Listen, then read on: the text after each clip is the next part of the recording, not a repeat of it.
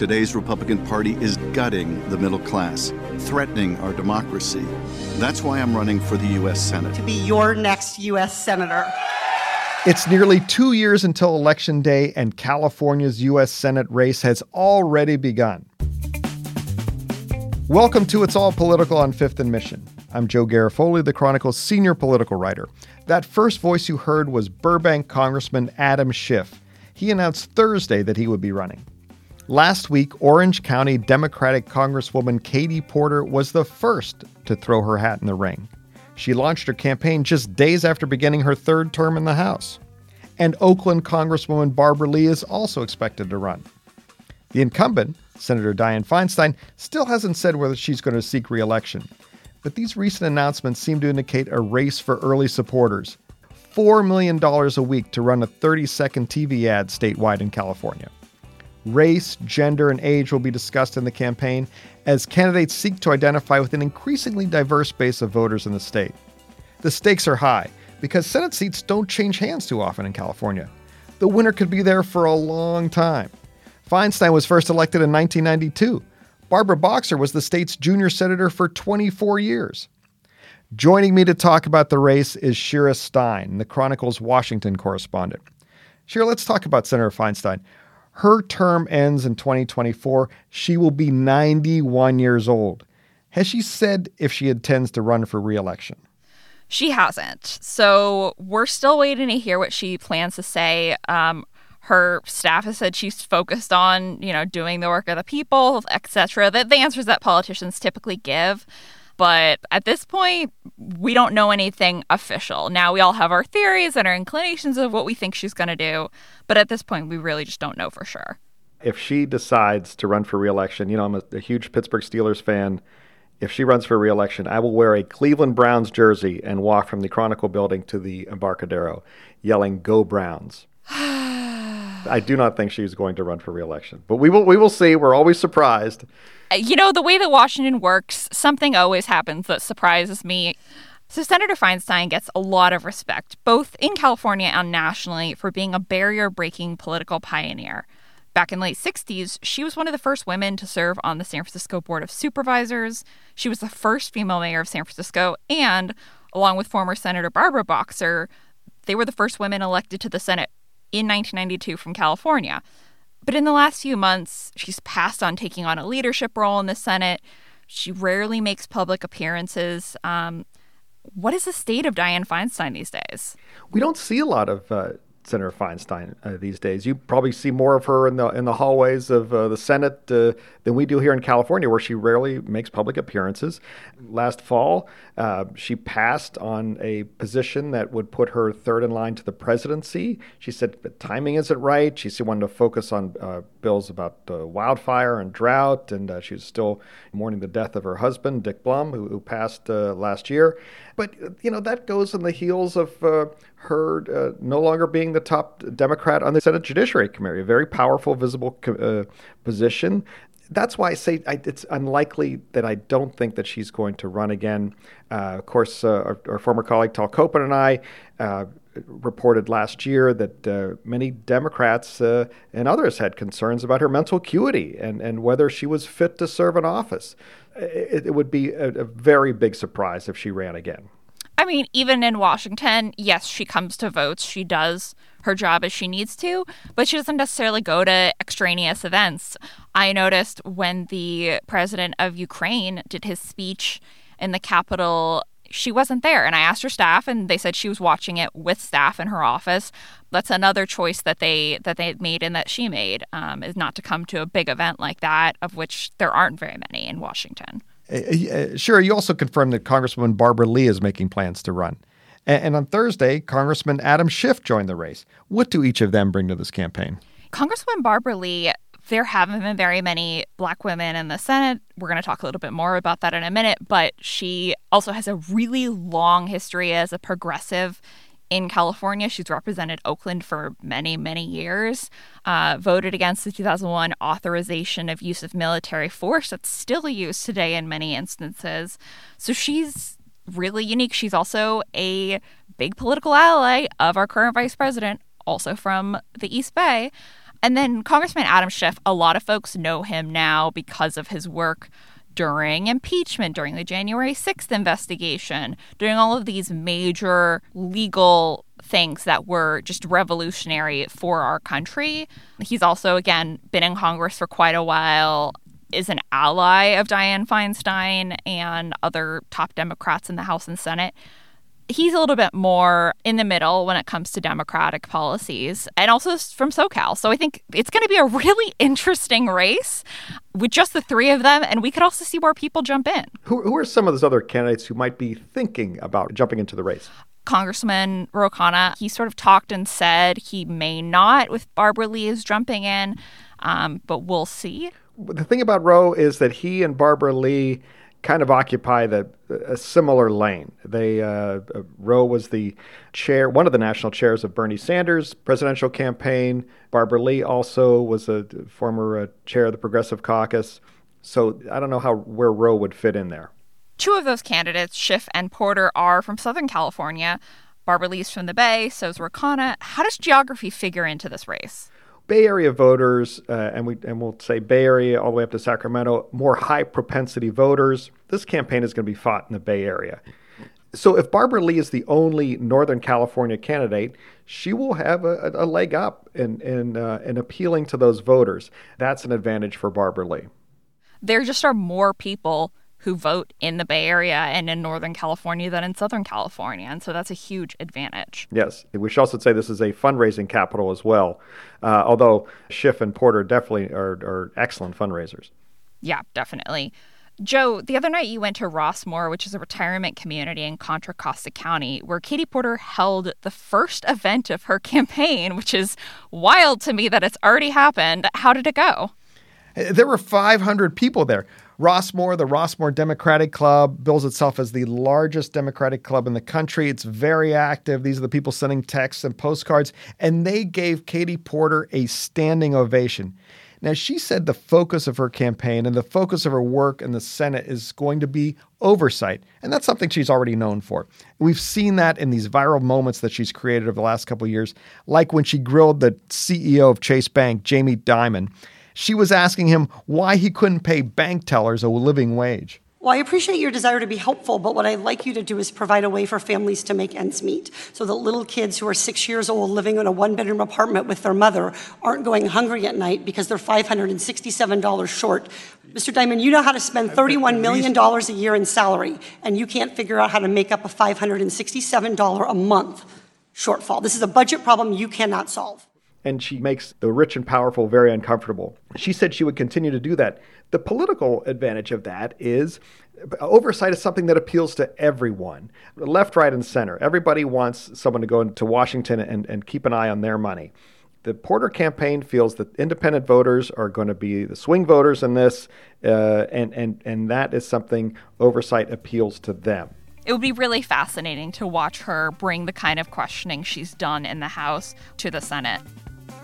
After the break, we'll talk about money and campaign donations. That's coming up after this. We'll be right back. You can support Fifth and Mission and the newsroom that creates it by signing up for unlimited access at sfchronicle.com/pod or by downloading the San Francisco Chronicle app.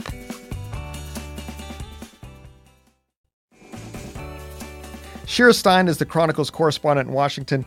Shira, let's talk about money now. One of the first things that donors and reporters look at when a race starts is how much money each of these campaigns have in the bank. California's too big of a state to rely on shaking hands and kissing babies. It costs about $4 million a week to run a 30-second TV ad statewide.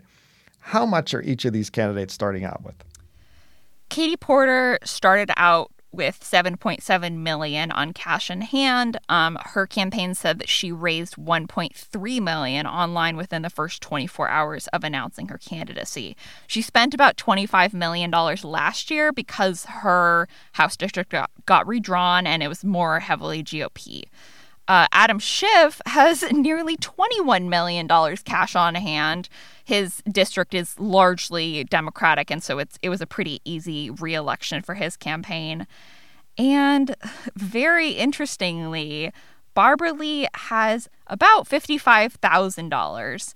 Now, Joe, I know you wrote a little bit about why that is and sort of what we could see when it comes to her fundraising efforts. A couple of years ago on this very podcast, I asked Barbara Lee about how difficult it is for her, national progressive icon, to raise money. Here's what she said. For me to raise money, being a black woman progressive is 10 times harder than it is for anybody else. She's never really had to raise a lot of money because she routinely wins her races with 80% of the vote. She's trying to raise money now. She's confident that she can do that and tap into progressive donor networks and to raise enough money to be competitive. Maybe not as much as Schiff or Porter, but she feels that she can do enough to be competitive. But it's going to be a slog. We know this is a controversial question, but with the questions about Senator Feinstein in the last couple of years and her ability to do the job, age is going to be an issue in this campaign. The Senate is a very, very old institution in terms of the age of most of the senators. And this campaign, we're seeing 3 candidates with very different ages. Katie Porter's 49, Adam Schiff is 62, and Barbara Lee is 76. Joe, you reported the other day that Lee's campaign is going to talk about this when she runs. What's their strategy? Barbara Lee is hearing the same question that she's hearing from us. She's hearing it from donors. They say, hey, we love your stances over the years. You're an icon, et cetera, et cetera. But hey, you're 76. Given who's holding the office now, 89-year-old Senator Dianne Feinstein, there's some concern about that. So Barbara Lee is telling donors, hey, let's think of this as a one term. These seats don't turn over very often. As we said earlier, Feinstein and Boxer were in from 1992 until Boxer retired in 2016. This is a chance to elect a black woman, and a black woman who's been an icon for many Democrats for years. I mean, seniority really matters in the Senate. It matters what committees you get on, what people listen to you. Joe, you also started to talk about this a little bit, but race will be an element to this campaign. There are currently no black women in the Senate and only 3 black men. Only 2 black women have ever been elected to the Senate. That's in its entire history. How will race be a factor in this campaign? Barbara Lee's, that's going to be a major part of her campaign. She's saying, hey, representation matters. And here you have a chance to elect a black woman who has been serving in elective office, both in the state legislature and in the House since 1990. And that's going to be a challenge for Adam Schiff because if he were to get elected, there would be 2 men representing California. Given the diversity of the state, given how that's a priority for many Democrats in the state, he's going to be running as the white guy, as the straight white guy. So that is going to be a challenge for him in this state, certainly. And I have every confidence the voters will choose what's most important to them at this moment in our history. And they'll consider accomplishments and track record and leadership and vision, and they'll consider gender and race, and all those factors are appropriate considerations. And I have more than enough trust in the voters to decide what's most important at this moment in our history. That's Schiff explaining what he would tell voters who might like him personally, but might not want to elect a straight white guy to represent such a diverse state. I also asked Porter, who's white, what her response would be to those who think that the Senate should be more racially diverse. We need a more diverse representational landscape. That's absolutely clear. And the Senate, as well as the House, needs to do that work. But I think every candidate needs to make their own choice about whether to enter this race, what they're going to fight for, whose voices they're going to lift up. And I'm really excited about having launched my campaign. We sort of talked earlier about the Southern California versus Northern California dichotomy.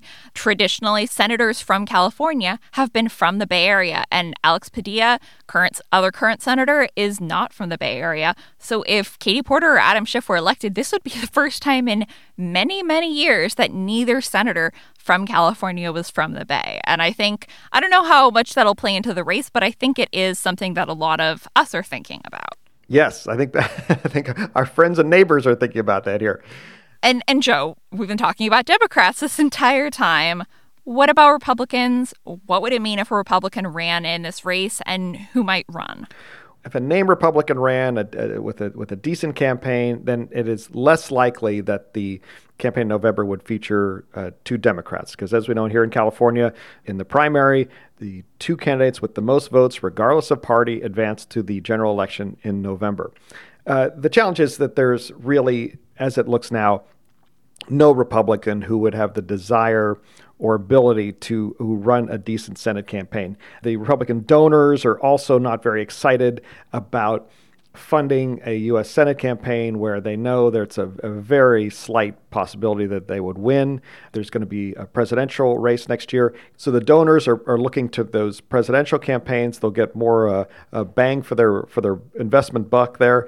But if a Republican were to squeak into the top two, that means that, someone could get in there with, 18, 20% of the vote. Every vote will count in the Senate race. It will be very interesting to watch. But, whenever you ask someone this, they're like, well, what if there's an Arnold Schwarzenegger running? Like, there's only been one Arnold Schwarzenegger. And I don't see any other Republican movie stars and international bodybuilding champions out there. I don't know. Shara, do you know any?